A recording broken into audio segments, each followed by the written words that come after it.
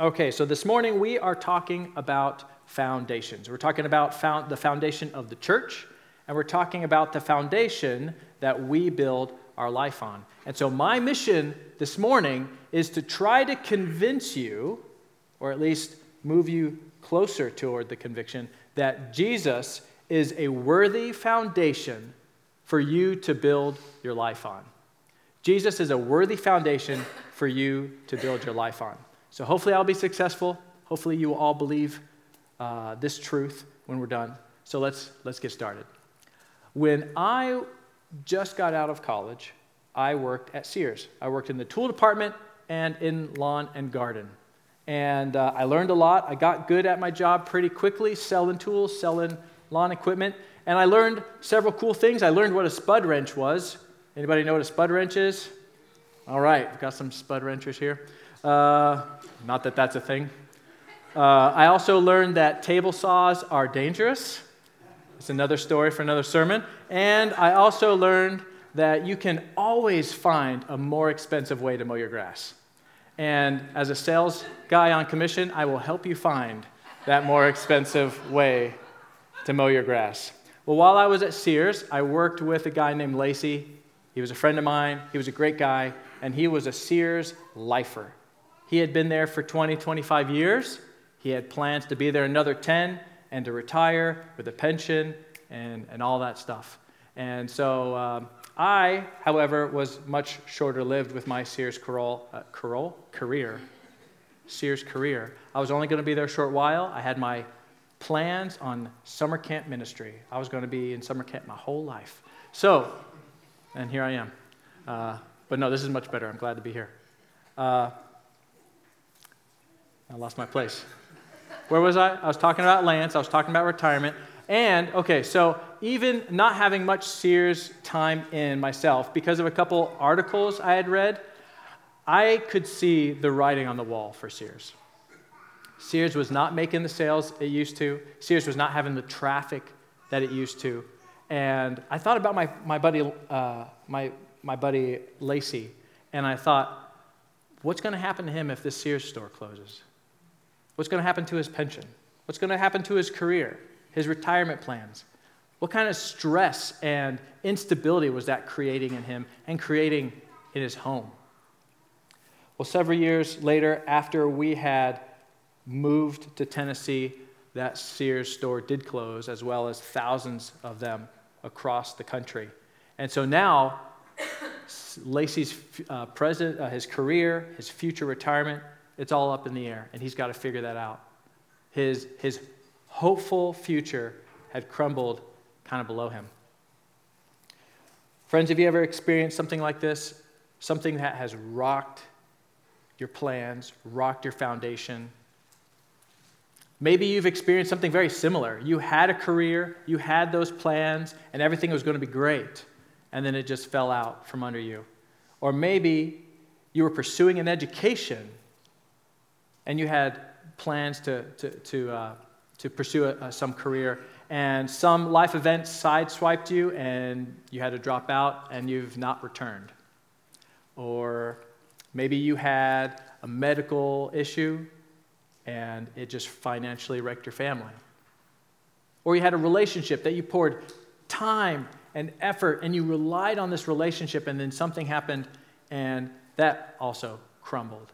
Friends, we've all had some kind of level or experience where our life, our foundation, is shaken or washed away even.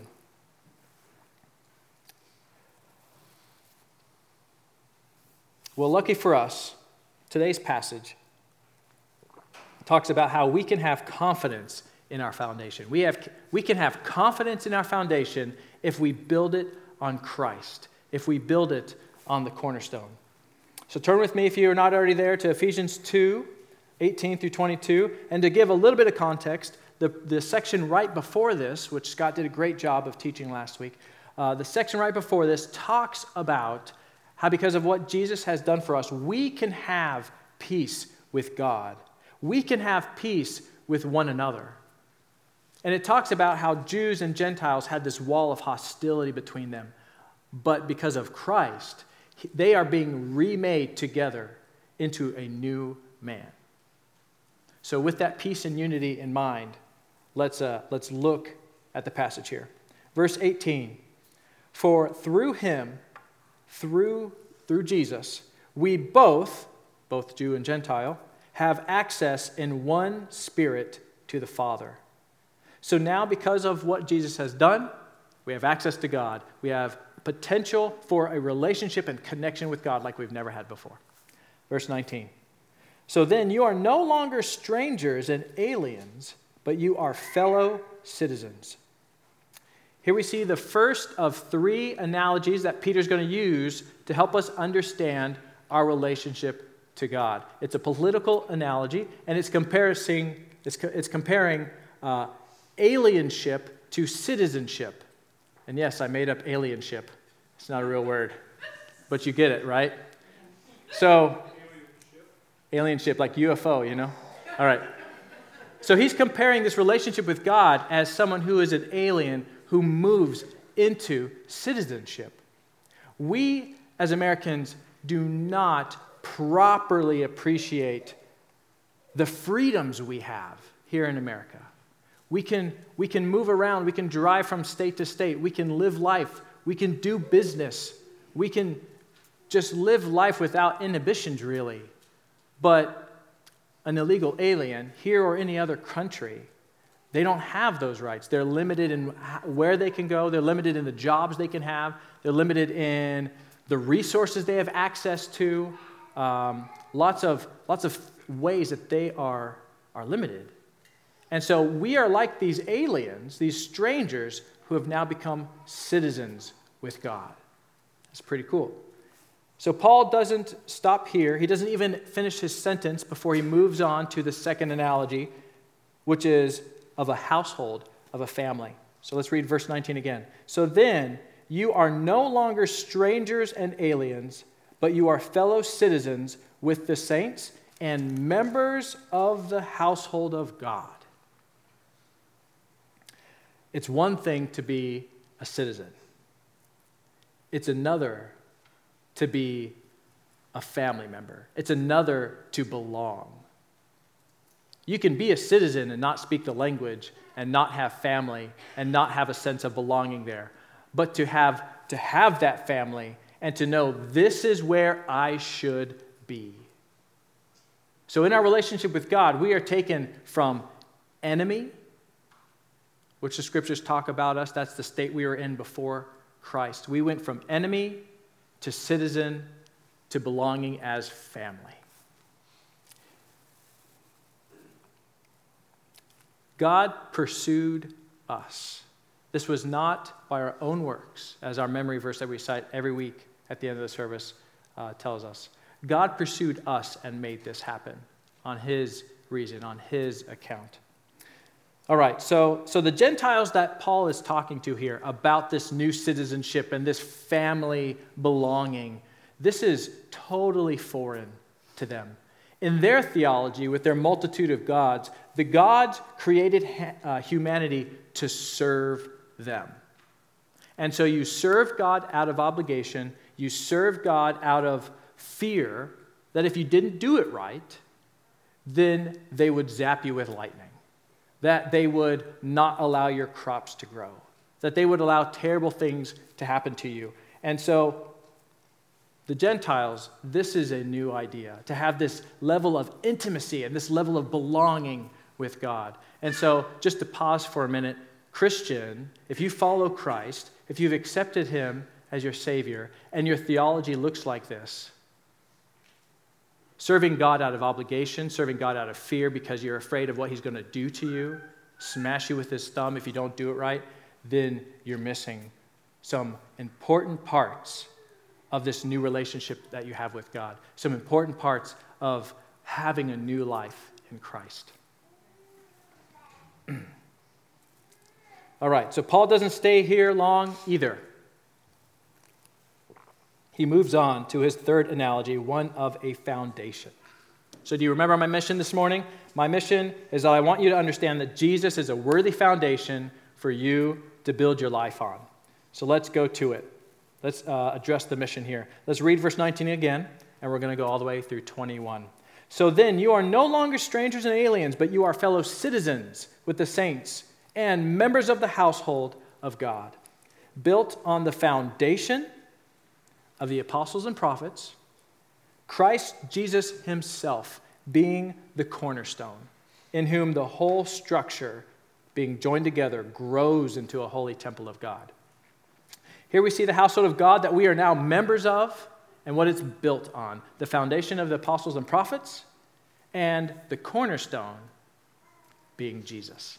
So let me talk about cornerstone and then we'll talk about foundation, right? So the cornerstone in a masonry foundation made up of lots of rocks and mortar and different things, the cornerstone is the most important part because the cornerstone decides a lot of things. The cornerstone is placed first and it decides the location of the building. So here I've got my big cornerstone. It's really heavy, can you tell?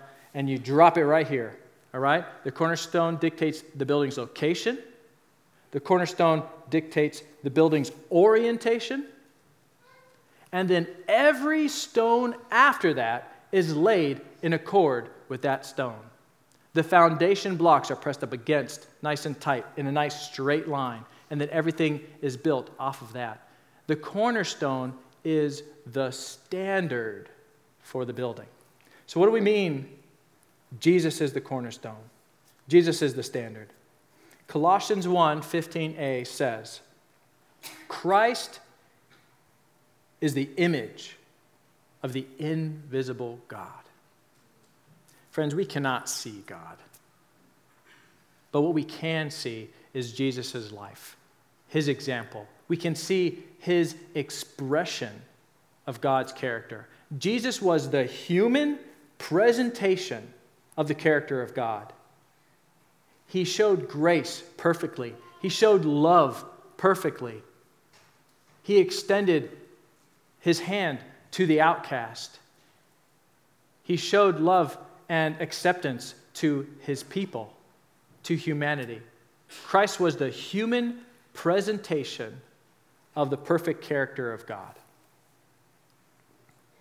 And later, in the same letter to Ephesians that we are studying here, in Ephesians chapter 5, verse 1 and 2, it says, Therefore, be imitators of God as beloved children, and walk in love as Christ loved us and gave himself up for us. Do it as Christ did it. Look at Christ for the example. He is the standard. That is what is meant when we talk about Christ being the cornerstone. We line up with him. We line up with the cornerstone and point to the cornerstone. We copy him. We love like him. Okay, so now let's talk about this foundation. The passage we are in today calls the apostles and prophets the foundation of the church. The apostles and the prophets had one-on-one relationships with Jesus and God. So the disciples of Jesus would later be called the apostles after Jesus ascended. So the disciples, they lived with Jesus, they ate with him, they walked with him, they smelled him, they brushed up against him. They lived every day for 3 years-ish with Jesus. They knew him intimately and saw his example firsthand very well. The prophets of the Old Testament had one-on-one unique relationships with God. God gave them special revelation. God gave them special direction. They had a similar intimate relationship with God. So you can imagine this. We've got our foundation rock, the big, huge thing I put here a minute ago, and going off this edge, we've got the apostles. 1, 2, 3, 4, 5, 6. They're just all lined up, pressed hard against, perfectly lined up as best they can. And then off this edge of the stone, we've got the prophets.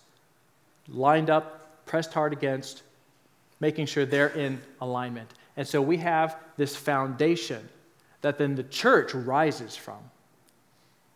Every stone in the foundation, every stone in the building lines up with, copies the standard, loves like the cornerstone, and points to the cornerstone. This foundation was Jesus' plan from the beginning. In the Gospel of Matthew, we see this account where Jesus is talking with his disciples, and he says to his disciples, "Who do the people say that I am?" And the disciples say, "Well, some say you're John the Baptist raised from the dead. Some say you're Elijah. Some say you're a prophet." And then he said, "Okay, who do you say that I am?" And Peter, one of the disciples, answers him in Matthew 16:16. So we're going to look at that together. Simon Peter replied, "You are the Christ, the Son of the living God." And Jesus answered him, "Blessed are you, Simon Bar-Jonah, for flesh and blood has not revealed this to you, but my Father who is in heaven. And I tell you, you are Peter, and on this rock I will build my church, and the gates of hell shall not prevail against it." This is exactly what Paul is referring to. This is what Paul is expounding on, was this idea that Jesus was talking about right here. Paul is referring in the book of Ephesians, in our passage, he is referring to the truth that Jesus is the Christ, the Son of the living God. He is referring to how Peter and the apostles received this truth from God and how they are lined up and directly connected to Christ, the Son of the living God. Paul is referring to Jesus and his disciples, who would later be called the apostles, who founded the church, who grew the church after Christ ascended. This is the church and the foundation we're talking about. Friends, Jesus is a worthy foundation for you to build your life on. Let me share a story after I get a drink. Do you remember the Gatlinburg fires in 2017? I don't know about here in Greeneville, but where I lived out in Mossheim, you could smell the fire for weeks. You could smell all that smoke coming over. The Gatlinburg fires burned 17,000 acres. They burned 2,400 structures, buildings, homes. They did a lot of damage. Several months later, I got to be a part of a small crew that helped rebuild one of the houses out there. So here's a picture of me and the crew. That's my good buddy Aaron on the left side, his stepdad Pat on the right. Some great guys there. But you can see the house being rebuilt behind us. Those are brand new logs. That log house was huge, and we touched every square inch of it with stain. And it was a lot of fun. It took us 3 days, I think. So if you were to insert yourself in that picture right where we were standing and turn around, all you would see was black burnt forest. All you would see is burnt house, empty foundation, half burnt house, and just it keeps going. That's all you could see. There was very little reconstruction work going on except for right here. And so when we were there and working, the owner of the house told us, "I'm the only one in the neighborhood that can rebuild." Because back in the 90s, or whenever, I don't remember exactly where, but that's not important. Back in the 90s when I built this house, I poured $100,000 in the foundation and in the concrete basement.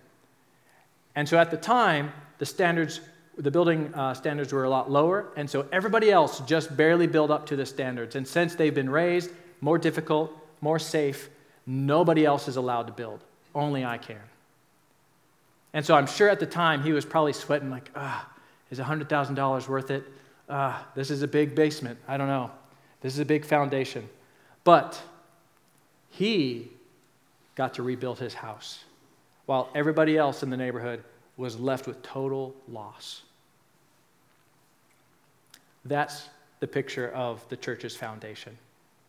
The church's foundation is not going anywhere. The church's foundation and the structure itself, maybe the church might get some damage over the years, and it has. And maybe some fire might come in and damage things, but the church isn't going anywhere, because this is the church that the gates of hell will not prevail against. Just like that house, it can be rebuilt, it will be rebuilt, it's not going anywhere. Jesus is a worthy foundation for you to build your life on. But don't simply build your life on Jesus in isolation. Build with the church. Be connected in the church. And let me rephrase it. Allow yourself to be a building block in the church. Verse 22 says, "In him you also are being built together into a dwelling place for God by the Spirit." Friends, you are the church. You are the building blocks of the church. Sunday morning, this is not the church. This building is not the church. But our community is. The fact that we get together, the fact that we worship God, that we point to the cornerstone, that we reach out to the community to tell them about our cornerstone, the fact that we do the hard work of trying to pursue peace together, that we do the hard work of trying to live life with people who aren't like us. We are the church. The dwelling place of God is our community. The dwelling place of God is when we come together, when we grow together, when we do the hard work of pursuing peace together, when we pool our resources to tell other people about the cornerstone and the foundation that they can be a part of. So why? Why is Jesus the worthy foundation for our lives? Because it's plumb and level and oriented correctly. It is the standard of God. Because this is the place where we all belong as citizens, as family members. Because it's not going anywhere. The gates of hell will not prevail against it. Because the church that rises up from this foundation is the dwelling place of God. Because the church that rises up from this foundation is God's plan to reconcile the world to himself. Friends, let me encourage you to build your foundation on Jesus and be a building block in the church. Join us in this community, in this piece of that greater worldwide church. Join us, throw your chips in with us, throw your resources and your time in with us, and help us to build this dwelling place of God. Help us reach the community to show and to show Greene County that we are for them, that God is for them, and that this is the foundation that is going to last. And for all of us, if we choose to do this, if we choose to throw our lots in and build on Christ, it will mean adjusting our priorities. It will mean taking a second look at our career and saying, is that my main foundation? Or our education? Or that relationship that we are so emotionally tied to? Or whatever your foundation is, that if it were to shake and crack, you'd be devastated. What is that for you? It'll take some adjusting of priorities. Friends, join us. Join us in a small group. Grow with us in that regard. We have small groups every night of the week. We can find something that fits for you. We have a recovery group on Mondays, a recovery ministry on Mondays that also functions like a great small group. Join us in service. We have hundreds of people that serve every week that help make Sunday worship happen, that make Kidsmen happen, Wednesday students happen, Monday recovery and marriage ministries happen. We have 1 to 4 outreaches a month to the community to communicate to them, we love you, God loves you, come build on the rock. It'll take adjusting priorities for all of us if this is what we're going to do. Friends, when you build your life on the foundation of Jesus, you don't have to stress about him going bankrupt. And you don't have to stress about him rejecting you and leaving you. You don't have to stress about him caring about your education being good enough or your job being good enough. It will be challenging. It will be hard work. But when you commit to being a part of the church in a real way, you will be a part of a community that is unlike any other. You're going to be a part of a community that God calls home and calls you family. Jesus is a worthy foundation for you to build your life on. Let me pray for us, friends.